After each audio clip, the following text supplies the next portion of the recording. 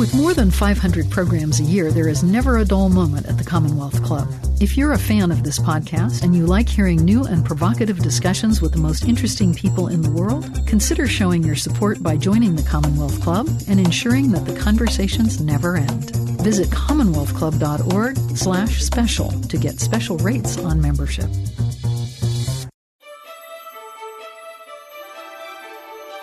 Thank you for joining us for another podcast from the Commonwealth Club. Hello, everyone, and welcome to today's virtual program at the Commonwealth Club. My name is Jessica Jackley. I'm Chief Impact Officer at Aspiration and a co-founder of Kiva.org. I'm excited to be your moderator for today's program. This program is part of the Commonwealth Club's virtual series. We'd like to thank our members, donors, and supporters for making this and all our other programs possible. We are grateful for their support and hope others will follow their example to support the club during these uncertain times. Today, I'm excited to be talking to Jeffrey Sachs, the Quetelet Professor of Sustainable Development at Columbia University and author of the new book, The Ages of Globalization: Geography, Technology, and Institutions. Widely recognized as one of the world's leading experts on economic development and the fight against poverty, Dr. Sachs has worked with presidents and leaders around the world on these important problems. In The Ages of Globalization, Dr. Sachs argues that today's most urgent problems, from food security and racial equity to climate change, are fundamentally global. He believes we can help find answers to our 21st century problems by looking at our past and how previous generations rose to confront their challenges. If you're watching along with us and have a question you'd like me to ask Dr. Sachs, please put it in the text chat on YouTube, and I'll be asking them later in the program. Thank you for joining us. Hi, Jeff. How are you today? Hey, Jessica. How are you? It's such a pleasure, such a joy to see you on the screen here and to get to have this conversation with you. Likewise. Yeah. Thank you for yet again another exceptional book. I found it to be both a quick read and an incredibly rich text that reminded me of some really important truths as we look back over so much time in the history of the world, but also so many really fresh new ways of looking at things, so many new insights. I loved it so much. So thank you on a personal note for that. While I knew this book would be intellectually very interesting, I was also pretty amazed at how personal it felt. And not just because now I know to work a little harder on my victory garden and maybe to go get a horse, but the things that we're dealing with today, right now, this strange moment in history, I mean, insight after insight felt relevant. So I want to go way back to the beginning, although I'm very excited to fast forward up to the moment that we're in right now, because I think there's so much that each listener, each watcher today can learn. Let's go way back. You open the book by saying humanity has always been globalized. Tell us more about that. How can that be, and what did that look like 70,000 years ago?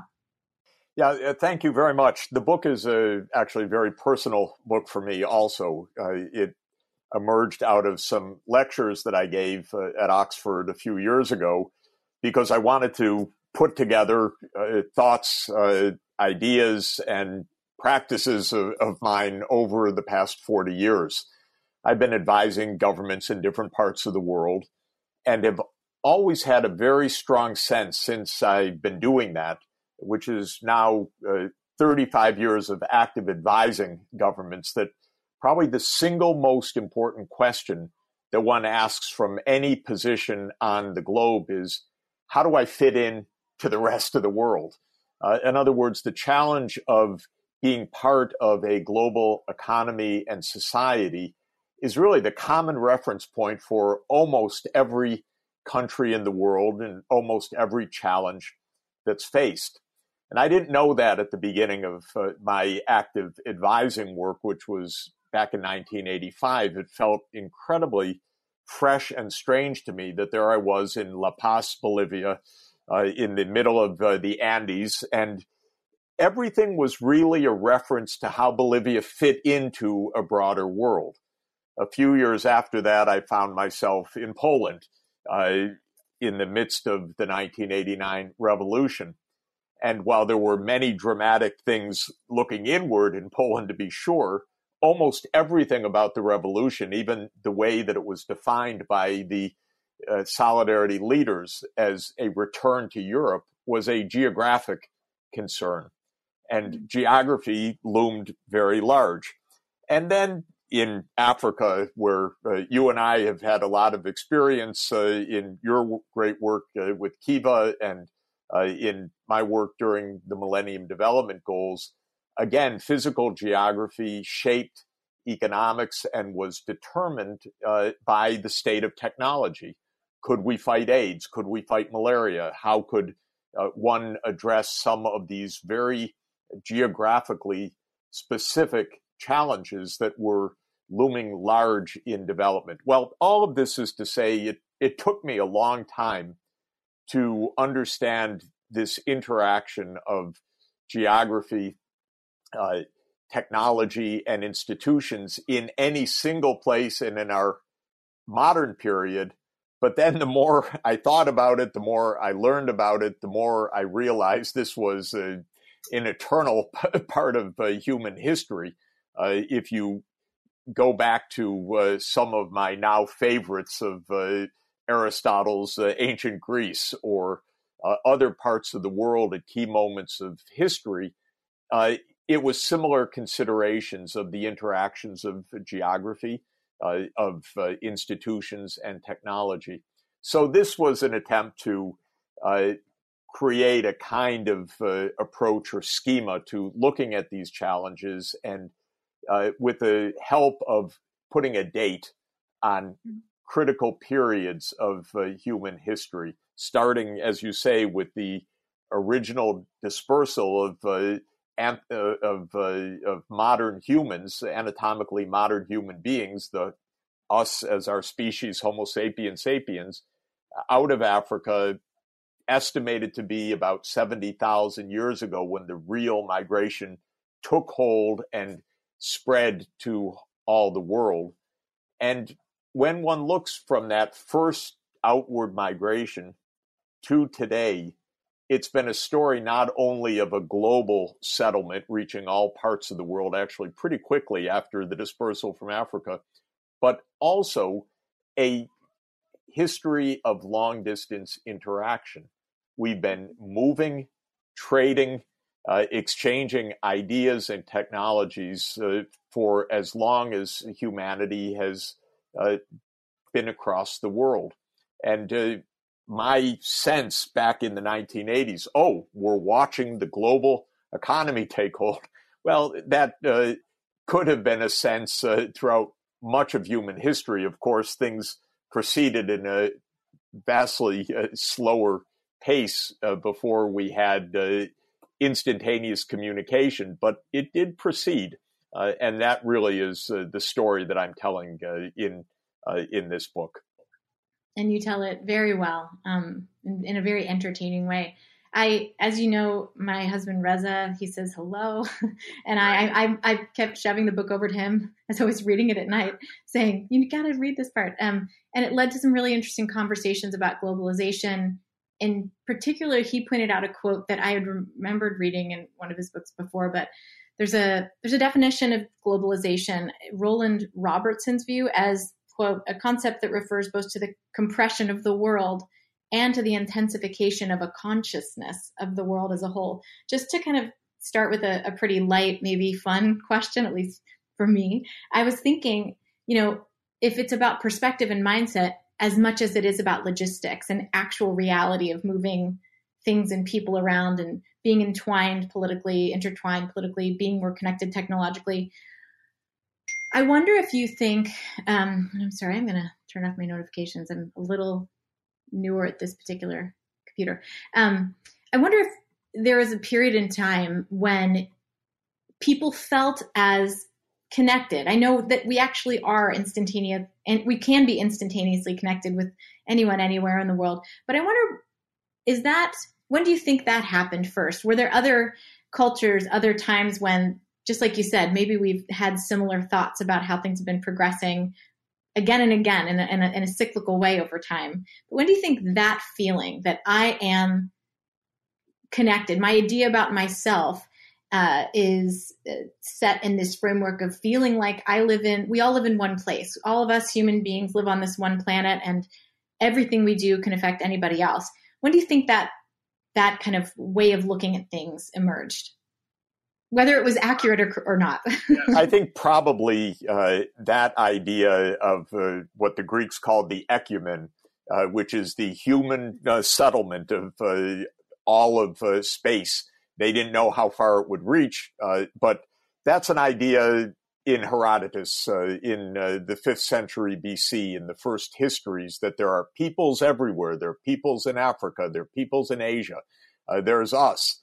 Of course, the Herodotus is an amazing amalgamation of remarkable first history and also of a lot of the fantasies, the stories, the legends that were told, because so little was known about even 1,000 or 2,000 miles away.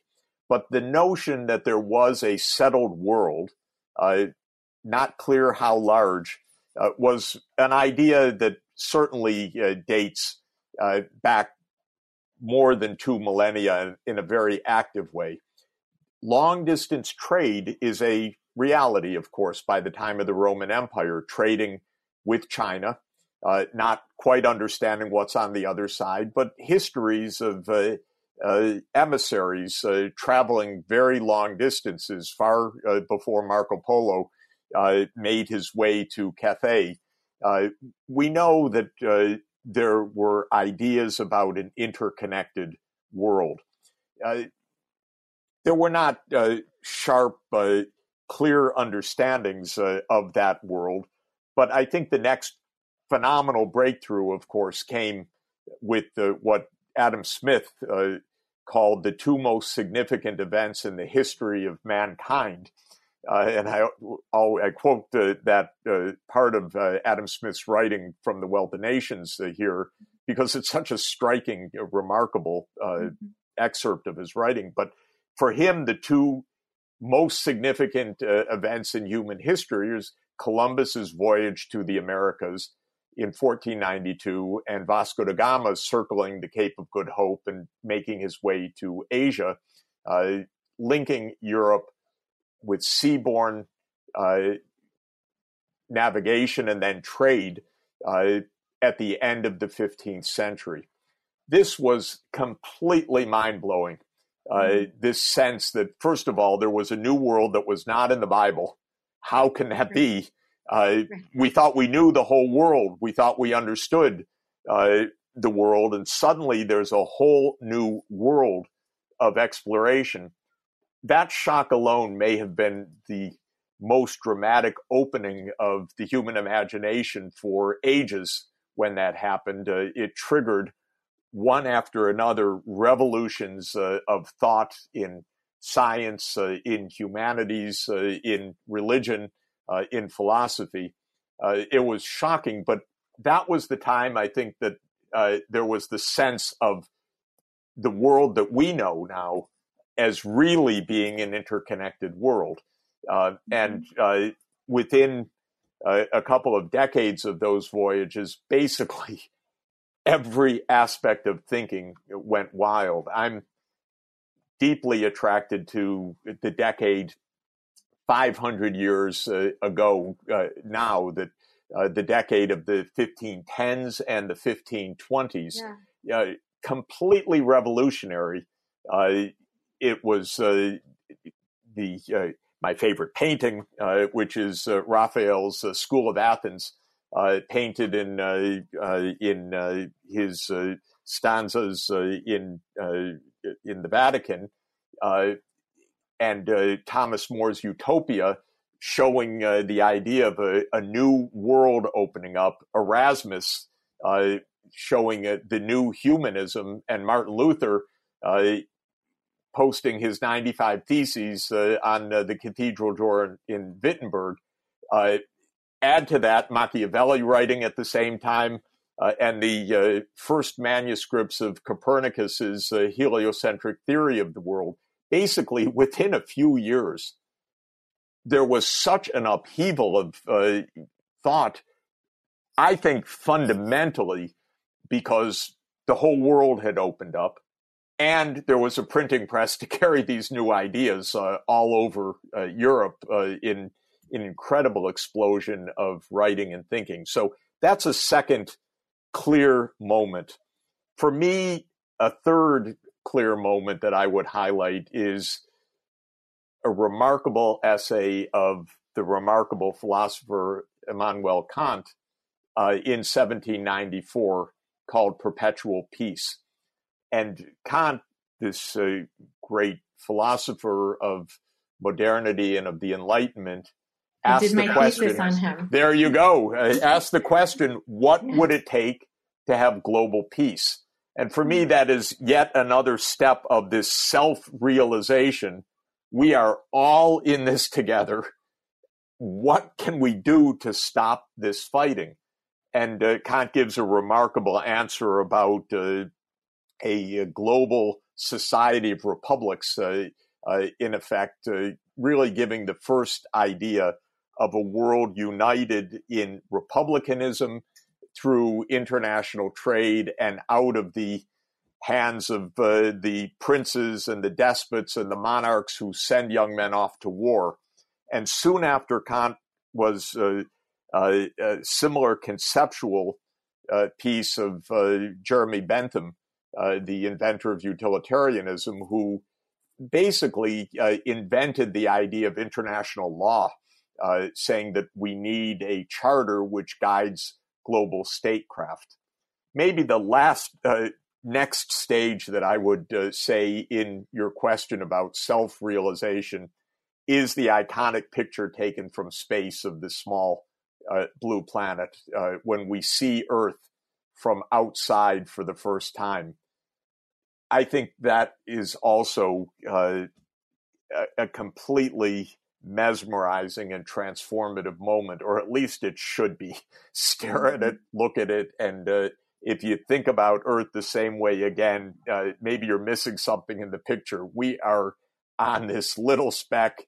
It is fragile. Of course, some people dream of going someplace else, but if we can't fix what's on our planet, we're not going to do much better trying to cross the cosmos for something better after we've wrecked this planet.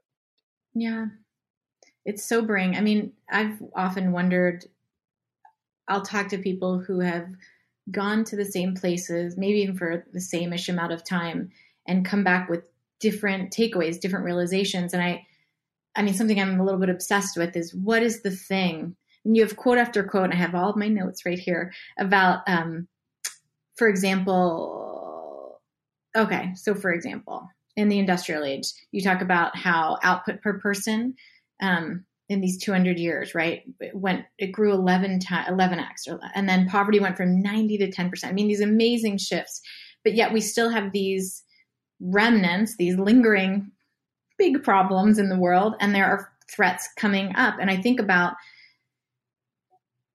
if only everyone thought this one thought, or knew this piece of information, or saw that beautiful picture of the Earth, or, what would it look like? And I guess kind of paired with this, I'm not asking you to, what's the answer? What's the big sweeping answer there? Although maybe I'll get to it later. But I guess I've been thinking a lot as I've read. You talk about human activity and output, and you could talk about output in this, and of course this is what economists do, right? You talk about it in this one general way, output, stuff we do. And then I think, is all output created equal? Of course it's not. Isn't some output counterproductive in the end? In other words, doesn't it matter greatly what that action is, that product, that service, whatever the output is, right? Whatever value we're creating. I learned in business school that value really usually means one thing, or traditionally has, which is a bummer. Trying to work on redefining that. But is the kind of output that's related to creating much more pollution or inequality, for example, obviously, like it seems like it should be counted differently than output that leads to greater wellness for people and planet. Can you talk to me just a little bit about that? A little bit about how we think about what we measure, how we measure it, what's worth measuring. I know these are big questions, but I want to ask you all the big questions, the big kind of cheesy, what's it all mean questions. Right. So because I see the numbers and I understand, but I wonder what will allow people to, what will allow all of us to sort of continue to evolve and wake up to these bigger truths and to the opportunity that we have. When I look at the dates of these ages of globalization, after this first dispersal, the next fundamental change of human life is sedentary life as farmers, the Neolithic revolution, the birth of agriculture about 10,000 years ago. And then I talk about another major technological breakthrough, basically the automobile age of 3000 BC with the domestication of the horse, and how fundamental the horse was in changing everything about scale of human activity, productivity, transport, communication, obviously, and all the rest, how that gave way to the large empires that we regard as the iconic empires, the Roman Empire, the Han Empire, and so forth. And then the breakthroughs that I just mentioned of the ocean age, the discovery of the sea routes, the fact that with ocean-based navigation, you can move goods and people, including, alas, slaves, but people at very low cost compared to the costs of moving goods and services and people over land. And suddenly there was a worldwide economy taking shape. So one can consider the 1500s, 1600s, 1700s to be the birth of the modern capitalist integrated world. And I emphasize it's not that pleasant a picture because it was occasioned, as in many of these transitions, with incredible violence and in incredible view by the conquering societies of their God-given and innate superiority, and therefore their God-given rights to plunder, to kill, to destroy other civilizations, to create genocides, to enslave, and so on. The period you're referring to is the sixth of the seven ages of globalization. It's the birth of the industrial age, which, even more than the other periods, is really the remarkable fruits of one huge breakthrough, and that is the steam engine, which suddenly enabled humanity to mobilize energy, and specifically fossil fuel energy, coal, oil, and natural gas, on a scale that was simply literally in every way beyond imagining and beyond possibilities beforehand. So economic historians distinguish between the organic economy, which is basically what we can make with our hands or with animal power, and with wind in sails and wind in mills and water in water mills. But that adds a little bit. It doesn't change that much. And what could be done in the steam age, which then became the age of the internal combustion engine and the age of the gas turbine. So there is a breakthrough that took us in 200 years from almost everywhere living at near subsistence, almost everywhere living still in rural communities, something hard for us to think about because if we're lucky to visit Paris or Beijing or Rome, you think that civilization is urbanity. It's great cities and great cities of the past. But in fact, only 10% or much fewer or much less of the world population lived in cities up until the industrial age. And countries that urbanized early, like the Netherlands and the UK, were extraordinary outliers. And in fact, that the UK got to industrialization first also made that little island of Britain take over the world because it got to industrial scale power ahead of its near rivals, in fact. So all of this is to say there was a deep transformation in every aspect of life that we need to understand is only around 2 centuries old, that took global society from essentially pervasive and seemingly perpetual subsistence or poverty to our current state on average of global wealth, and to a remarkable decline in extreme deprivation from what was near universal, maybe 80 to 90% of the world population, down to something less than 10% today, and in a context in which the world population increased tenfold. Quite remarkable. And it was as late as 1798 that Robert Thomas Malthus was writing in his work, The Principles of Population, that we would never escape from poverty because we could never keep ahead of the rise of population that would drive living standards back down to subsistence. But here, as Malthus said, the rise of productivity did spur a tenfold rise of global population. But on top of that was a 100-fold, roughly, increase of output, meaning 10 times per person by the end of this period. Now, the question you pose, what does that all mean in terms of well-being, is actually something I was writing exactly today, that what may have made sense philosophically, and I'm writing a little bit about the philosophy of economics right now, what may have made sense philosophically in 1776, when Adam Smith wrote The Wealth of Nations, that wealth would be the goal, made sense in a world of scarcity. But now we are in a world of wealth. You could say, by the way, with incredible crimes along the way, with incredible suffering along the way, with incredible inequality along the way, and still with this striking, shocking, completely unnecessary fact that there still is 10% of the world's population with extreme deprivation, and no reason for that at all, as you know well, and as I've seen with my own eyes. We're no longer in a world of scarcity. We are in a world of wealth. So we need a new philosophy.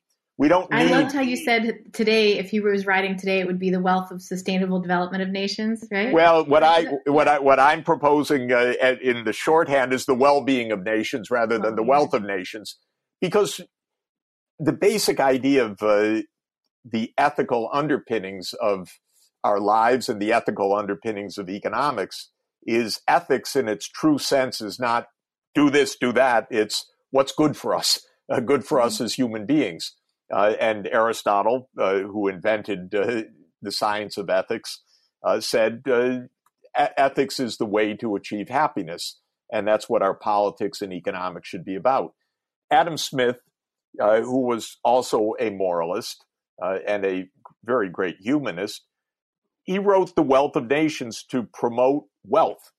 And looked at now, we shouldn't be trapped in that concept for exactly the reason you said. But going back to 1776, it's pretty plausible as a shorthand that more was really a good idea. And what happened in the history of philosophy, which many people have sorted out and thought about, is the odd part that throughout most of Western history, philosophers railed against avarice and accumulation of wealth as something that was not for the human good. But they were, in a way, speaking about static economies and static societies. So greed and accumulation was almost surely a zero-sum struggle. Somebody getting rich meant automatically somebody getting poor. To Adam Smith's basic motivation in The Wealth of Nations, he recognized rightly that he was living at a time when you could have more without somebody having less. It didn't always work that way, because a lot of accumulation was based on slavery, for example. So that was really a terrible case of negative sum, or at least zero sum struggle. But a lot of what Smith argued, and that what really came to be the case in the 19th and 20th centuries, is you could have more without anybody having less, because our technologies were getting smarter and smarter. But fast forward to where we are right now, your question is extremely pertinent for many, many reasons. One is the idea that, well, there's an endless frontier to accumulate. That's wrong. We've reached our limits. We've reached physical limits. We're destroying the planet by what we're doing right now. That was not the case 200 years ago. We didn't really understand, of course. Well, we did understand, I should emphasize, by the way, as early as 1896, scientists understood that the fossil fuel age had this twist to it, that it was going to start to warm the planet. They didn't necessarily realize in that first inkling that this was going to be a huge danger, but already we've known for decades that's a kind of planetary boundary, that more is not good. We just have bad accounting right now. We think we're getting wealthy, we're actually destroying the planet. So that's one part. But the second part is, maybe in a way, I don't want to overdo it, but you could justify avarice and greed if it leads to accumulation that adds to a bigger pie that eases this scarcity that humanity has suffered for so long. But today, it's clearly not the case that it's absolutely vital for the United States to add the next percent of GDP. That's absurd. We have so much wealth. I mean, by the way, even unimaginable amounts of individual wealth. And we have the ability to solve our problems of deprivation. It's actually, in a way, our ethos, which is blocking us more than anything right now, because our ethos of rugged individualism or get what you can, which may have made sense in the age of accumulation of wealth, is highly detrimental now, when our problem is not wealth. Our problem is social connectedness. Our problem is ability to cooperate with each other, the need for trust with each other. Our society, sad to say, in the United States is falling apart. And one of the reasons it's falling apart actually is that our ethics right now are really for a different era. We need, and one of the things I'm arguing is we need to go back to Aristotle, to Jesus's teachings, to other ancient wisdom ethics, because they were about social connectedness. They were about justice. They were about deeper meaning than wealth. Maybe, again, just to beat it dead, you could excuse the focus on wealth accumulation if you are able thereby to escape from poverty. But we long ago escaped from poverty. Really, our challenge of a good life is something very different. And the fact that the United States simply cannot solve any major problem right now. We can't stop a pandemic. We can't face our profound social inequalities in an honest way. We can't make a budget that is decent for the common good. All of this is a sign of something wrong with our ethics more than anything else. It's not wrong with our wealth creating mechanisms. It's something about how we view our role in the world.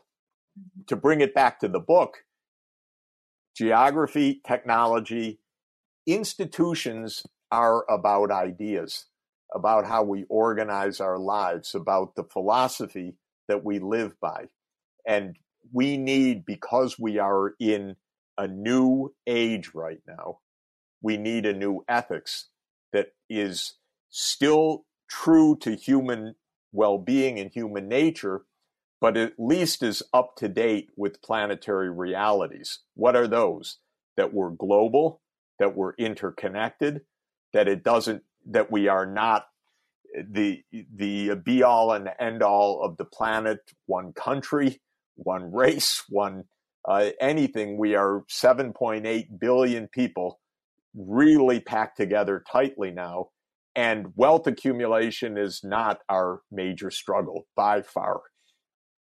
So, I mean, I want to ask you a million questions. That my job is very hard today because there's so much here. I have to say, I think it was all the way back in chapter 1 of the book-ish, where you quote Weber and you talk about institutions and political rules, and how there's this very deep connection with once the state is organized, it has a, quote, monopoly on the legitimate use of physical force. I mean, it took my breath away because I've read this stuff before, but not right now, given the context, right? Given what we are just watching unfold around us with Black Lives Matter, with this global conversation happening right now about the abuses of police force.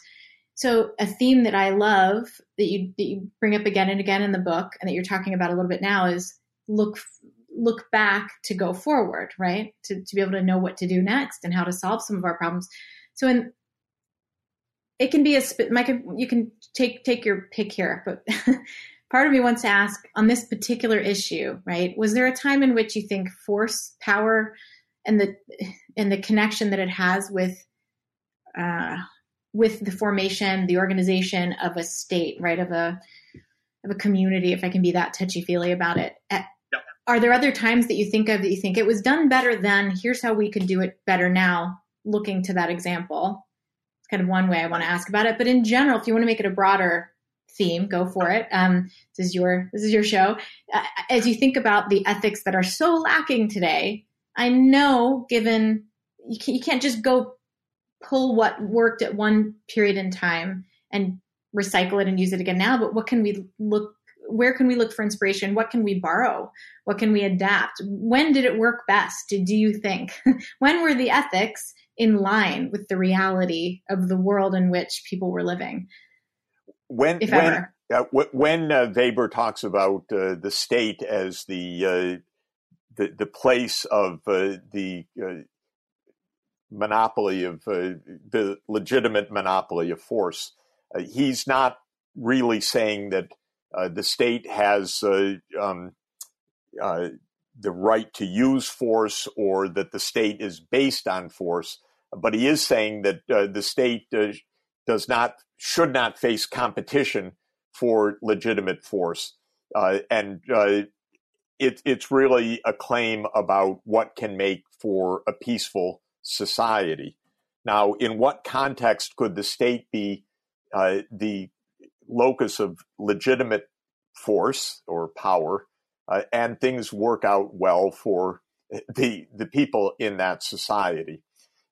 That question is the age-old question of politics, and probably the best answer to it, just like the best answer to ethics, was given in the first book of political science ever written by Aristotle in The Politics. And that was 2,300 years ago, roughly.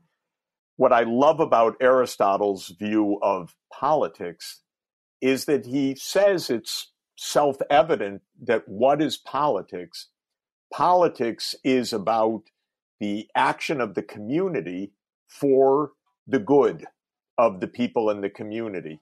The Greek idea of the good is eudaimonia, and the idea of politics is to organize the polis, the city-state of Aristotle's time, for the eudaimonia of the people. What a wonderful idea. And how far it is from our idea of politics right now. Our idea of politics is much closer to Machiavelli's idea, written in, I think, first manuscript form in 1514, that 500 years ago that I mentioned as being such a dramatic time. Machiavelli, by the way, was deeply steeped in classical philosophy and was a wonderful historian and scholar. But he wrote what we know of as a very cynical handbook that views politics as power. Politics is a game. It's a game of power. And the prince should do what the prince needs to do to hold on to power. It's a very bleak picture. And it is unfortunately a closer picture to American politics right now than Aristotle's vision of politics as being the way that a political community pursues the common good and pursues happiness. So what Machiavelli gave us was something rather dark. Now, interestingly, of course, our roots of political thinking follow the British line of thinking. And Hobbes, in writing in the midst of the English civil wars of the middle of the 17th century, has the idea that what human beings need is kind of a Weberian monopoly of power, which Hobbes calls the Leviathan. He was writing at a time of civil war, and for him, absolutely the highest aspiration was not happiness. In fact, he didn't really believe in happiness. He believed that people were insatiably pursuing fame and insatiably pursuing wealth, so they couldn't have any happiness. They were inevitably colliding with each other, and Hobbes said in a state of nature, they'd kill each other. Life would be short and brutish. So Hobbes said the only way to stop people from doing damage to each other was to have an all-powerful state. Now, the point I'd like to emphasize is that Aristotle had a much brighter picture of human beings. He didn't have a fuzzy-headed idea that humanity was all good and it was all touchy-feely and we all love each other. He had the idea that there were two sides of human nature. For him, a kind of animalistic, instinctual nature and a higher nature, which was based on our unique capacity to reason. So Aristotle said that humankind's highest calling was cultivation of reason, that as a reasoning being, that was our telos, that was our purpose. And he believed that we could live in a civil society, we could live as political animals in the polis, in the city-state, peacefully, if we would restrain our animalistic side and promote our rational side. And he said that politics should be about instruction in virtue, in well-being. We should teach good manners. We should teach sociability. We should teach self-restraint. We should teach the idea of the common good. We should teach the virtues, is how the Greeks put it, arete, or the excellences of character. And that has a lot of appeal to me, actually. So Hobbes is a very bleak picture. Machiavelli is a very cynical picture. Aristotle is a very realistic picture, in my mind, of the two sides of human nature. Now, for Aristotle, it was a little bit easier. He lived in Athens. He actually had to flee Athens for his life. It was not so simple. He knew the world wasn't so simple. But what do we do in this global world? 7.8 billion people. And humanity is not touchy-feely that we all love each other. It is nice to think, but it's not so easy to realize, even within our communities, much less across the world. So I think part of our really big practical challenge is, can we find a common ethical base for pursuing the common good that overcomes what is, I believe, an instinctive, even evolutionarily built in us versus them mentality that contributes to our instinctive nature, good for me, not for them. And that I regard as so much of our problem, and where rationality should overcome instinct in this way. We're pretty deeply, I think, hardwired to hate the other, unfortunately. It seems that is one of the outcomes of evolution on the African savanna, where different small bands of humans competed with each other for turf and for survival. And we probably are an embodiment of that ancient struggle. And it reminds me, Jessica, of, I think, a very important general guidepost for all of us is a saying of my great guru in evolutionary biology, E.O. Wilson at Harvard, who's one of the gifts to this world in knowledge and insight. He says, we've stumbled into the 21st century with our Stone Age emotions, our medieval institutions, and our near godlike technologies. And what is so pertinent about this, first of all, is the interplay of human nature, institutions, and technology. So we're exactly aligned on that. But what Wilson is emphasizing is that they don't run on the same speed. And we have to understand. And the more we understand, the more we can appreciate this asynchronous reality, that we have some very deep and unsettling ideas and instincts and feelings about the world that are probably really deeply part of the human species. We have institutions like our Constitution, which was made in 1789, absolutely brilliant then, but I wouldn't start with a lot of it now. If we were doing it over again, it has led to certain pretty deep-seated problems in our country.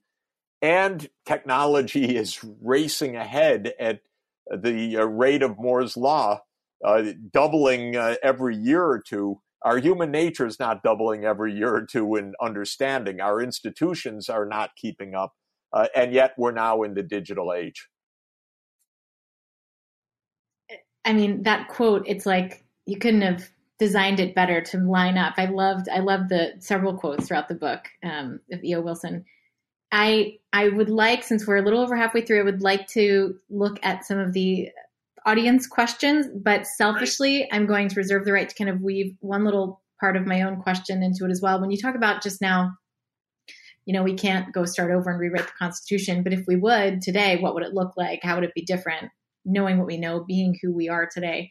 So I'm telling you again and again, I was nodding along, relating to so much in the book, including like weird stuff I didn't anticipate relating to, like, for example, way back in the way back Paleolithic age, talking about clans and these small foraging bands, I guess I should say, of 20 to 30 members. I'm thinking, that's like the size of my quarantine pod almost.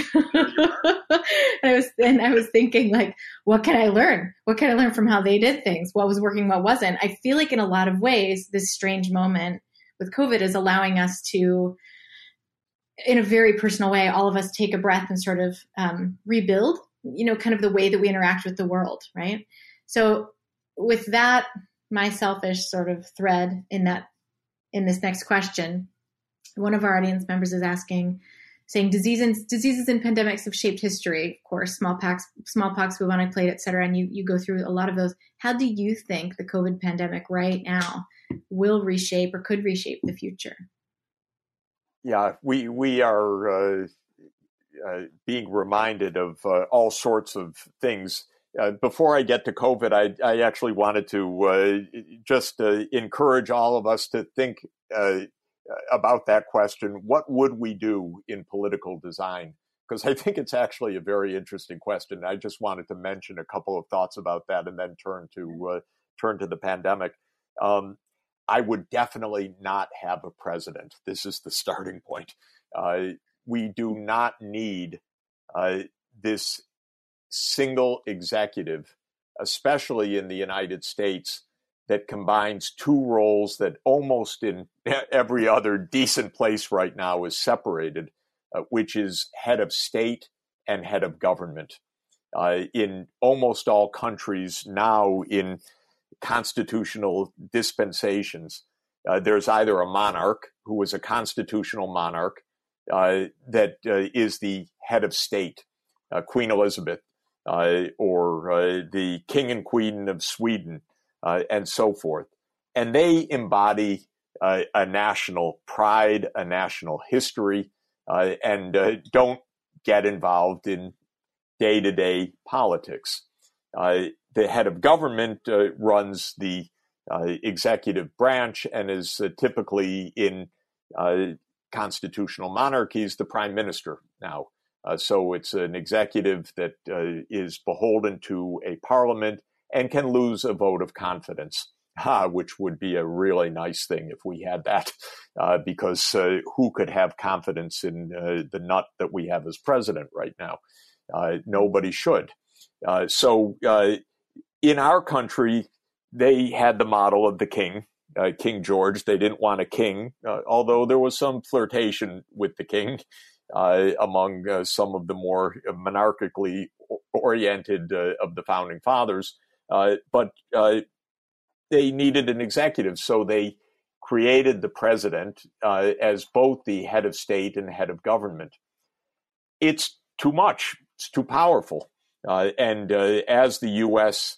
became an empire and became a globe-straddling military superpower, we invested far too much power in one person. And thanks God, most of the time, the people in that position were somewhat normal or close to normal or even normal and sometimes gifted. But now we have really, in my view, a clinical case as president, and it's extraordinarily dangerous. How does he govern?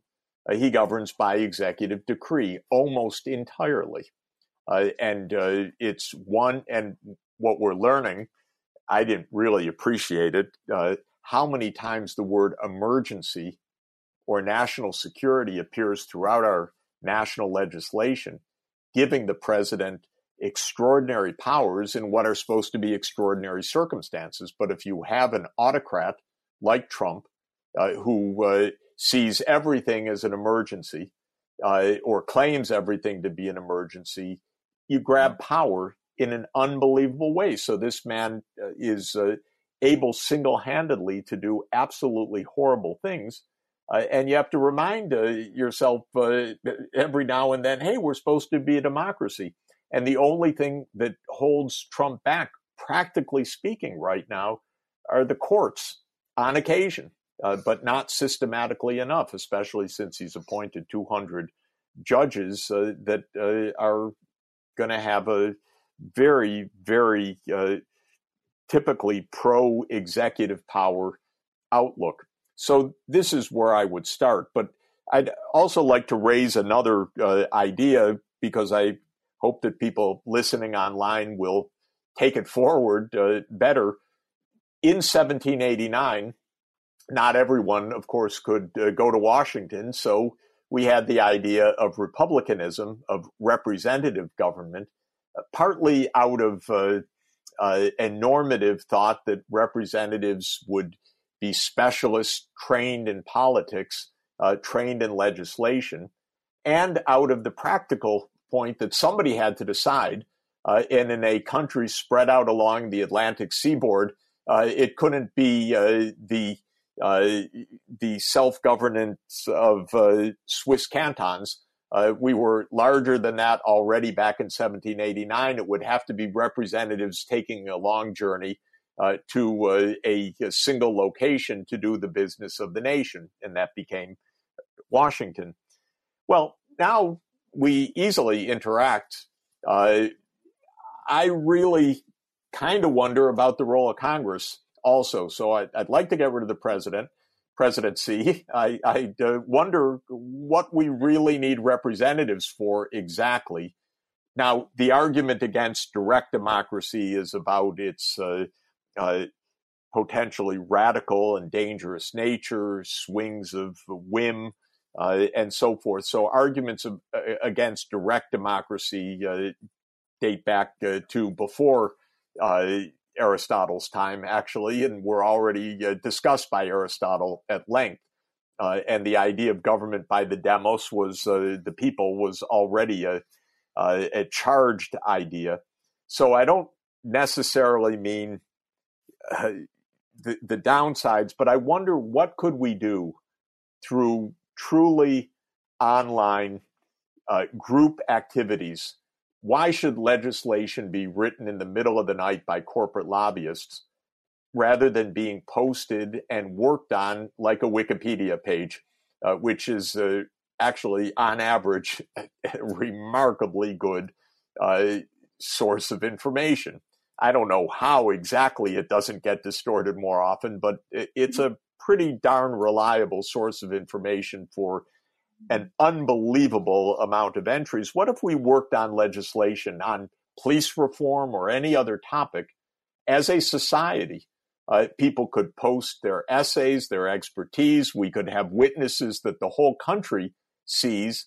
We could have people propose phrasing, ideas and approaches that the rest of us could weigh in on. I think we would find ways to express the common good vastly more effectively than we do now.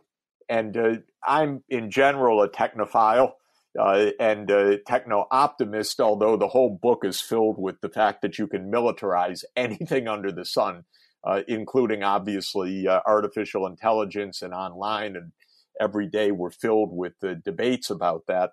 But I am, in general, a believer that the new technology should allow for an e-governance in a way that we haven't had before. And I'd like to get on with some attempts at that and some experimentation at the national level, certainly at the state and local level, to try to demonstrate the case. Now, that segues into COVID-19. First, we don't know how long this disease is going to last and how deeply it is going to disrupt societies for two reasons. If one of the 100 or so vaccines that's under development now really proves to be highly effective, that will truncate the pandemic. And let's hope that that's the case.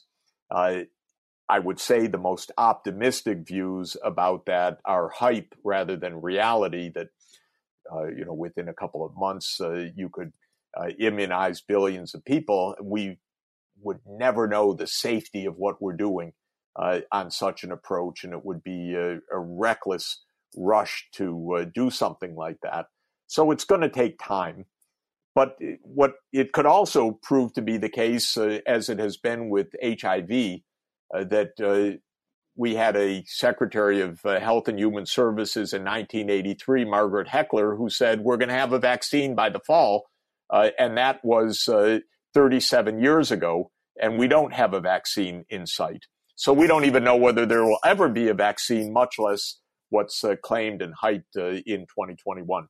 Now, saying that, there's a lot about the virus we don't know, and we're not controlling it also.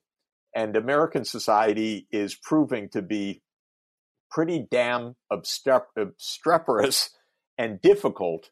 And we even politicize face masks. Are you kidding? What is wrong with this country that face masks became a left-right issue? It's, of course, in large part because we have excuse me for saying it, but I believe a psychopath as president who has basically created as much hate and division as he possibly can as his mode of behavior and mode of governing. But we're a very difficult country right now that we can't even physically distance, wear a face mask, and keep this under control. And it's become a matter of fundamental rights, as if people have a fundamental right to cough on someone or to spread a virus. And people are apparently not much aware that the face mask is first and foremost a protection to other people, not even to yourself. So it's just good etiquette. It's just good decency. Of course, it's also self-protective as well. Now, what I'm seeing, watching the data as others are, so many countries in the world are absolutely not controlling this virus. And a lot of them are ruled by Trumplets, like Brazil. Bolsonaro is a horrible president, actually, with all of the instincts of Trump, nationalistic, anti-science, lots of bravado, terrible examples. And Brazil is having a fulminant runaway pandemic right now. Mexico, with its own populist leader, is having a runaway epidemic right now. So this is the next point that I would say. How deep and transformative this is depends on how we act, because this is a controllable virus, but we're not controlling it. How do I know it's controllable? Because China, Taiwan, Hong Kong, Vietnam, South Korea, Japan, Australia, New Zealand have all controlled it. Not perfectly, but they have such a few cases that when the inevitable new outbreaks come, they're able to contain them, to suppress them. So if the whole world behaved that way, with rationality, with cooperation, with exchange of best practices, we'd be over this in 3 months, because each place would suppress the epidemic. We would then bolster that control with public health teams, testing, monitoring, and we'd get through this. But we're not doing that. So that's the next peculiar reality. This is going to be painful because governance is so lousy right now in so many places, including our own country. Then the longer this goes on, the more threats to basic world order. People are suffering. Poor people are out of jobs. They've lost remittance incomes. They're losing their ability to stay in perhaps countries where they are working on visas or temporary stays. So there are a lot of crises that are building up, a lot of financial pressures, a lot of debts of the public sector in almost every country in the world. The failure to control the virus means that we're deepening the economic impacts and the shadow that this will have on the future. 2 more points I would make. The Asia Pacific, on average, has done vastly better than the North Atlantic. So the North Atlantic means us and Canada and Mexico on the western side of the Atlantic, and it means Western Europe on the other side. And by and large, all of us, the rich, advanced, sophisticated countries, failed to suppress the epidemic early on. And many of the countries, notably the US and the UK, as 2 of those countries with similar politics right now, are still in an ongoing wave of infection. In the Asia Pacific, as I mentioned earlier, most of the countries have suppressed the virus.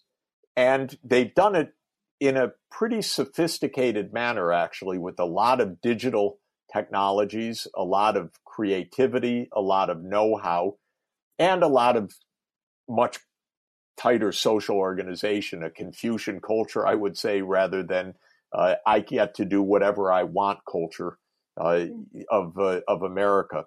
So this means that the geopolitics is really pushing even the faster rise of East Asia. And that already was a mark of this new age of globalization. We're past the American century. We are into a multipolar world where East Asia plays a larger and larger role. Very complicated set of issues, because East Asia is not so harmonious amongst themselves.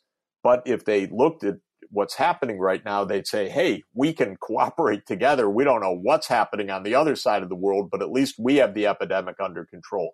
The last point about this epidemic, obviously, is that it has pushed us headlong into the digital economy, a trend that was completely underway, but in 12 weeks has accelerated to what might have taken 5 to 10 years otherwise. How many businesses have I talked to, and I'm sure everyone has this experience, where people said, oh my God, I didn't realize we could do 80% of our work from home. We're never going to go back to the office the way we were before. Yeah. This is happening everywhere. And it means that the jobs of the future are absolutely changing before our eyes in a way that only a mega war would have done in the past. Within a few weeks, we're redefining the workplace. We're redefining the office. We're redefining how we interact, how we work together, how teams work together, how government provides services, how we expect our goods to arrive. Mind you, of course, it's a cliche. All of this was happening beforehand, but the acceleration of it has made people realize the tools that we have. Now, in general, I like it.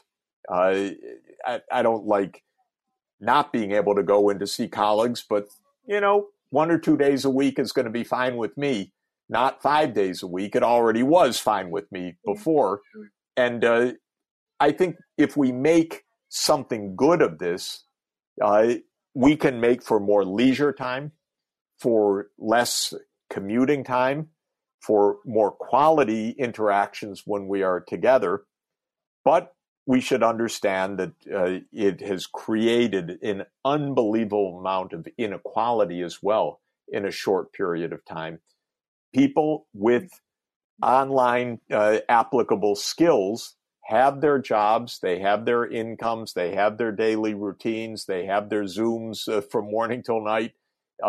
People who are working in shops, doing local services, frontline responders, and so forth, have lost incomes, have faced infections, don't have the luxuries of the generally much higher paid workers, and don't have an easy answer right now. And a lot of people have lost their wealth. And on the other hand, Jeffrey Bezos has gained about $50 billion in net worth since the start of the year. So these are real issues for our society going forward. I hear you. I mean, it was a fantastic question, and I'm glad that it was asked, and I'm glad that it was answered. And I can't believe this, and I hate to do it, but our time is just about over. I wanted to cite one thing as we close. There was, I guess it was in the classical age section of the book, you talked about how there was this awareness, this consciousness that the participants themselves felt that they were writing the history of humanity. And I felt like that maybe above so much else, that for me is something I'm going to take away, and that I hope we can all take away, that's actually a truth all the time for all of us. And my hope is that conversations like this, the more people that get their book in your hands and can think through these ideas with you, the more we can come back to that awareness. So thank you so much, Jessica. Oh, thank you. It's been an honor to talk with you today. So our thanks on behalf of the Commonwealth Club, our thanks to you, Jeffrey Sachs, author of the new book, The Ages of Globalization, for joining us today. We'd also like to thank our audience for watching and participating live. If you'd like to watch more programs or support the Commonwealth Club in making virtual programming, please visit commonwealthclub.org/online. I'm Jessica Jackley. Thank you, and stay safe, everyone. You've been listening to the Commonwealth Club of California. Hear thousands of our podcasts on Apple Podcasts, Google Play, and Stitcher. If you like what you've heard, please consider supporting our work and help us bring 500 programs a year to listeners like you. Go to commonwealthclub.org/donate. Think your way around the world with our travel programs to exciting domestic and international destinations. And when you're in the Bay Area, please join us live at our events. Thank you for listening and for your support.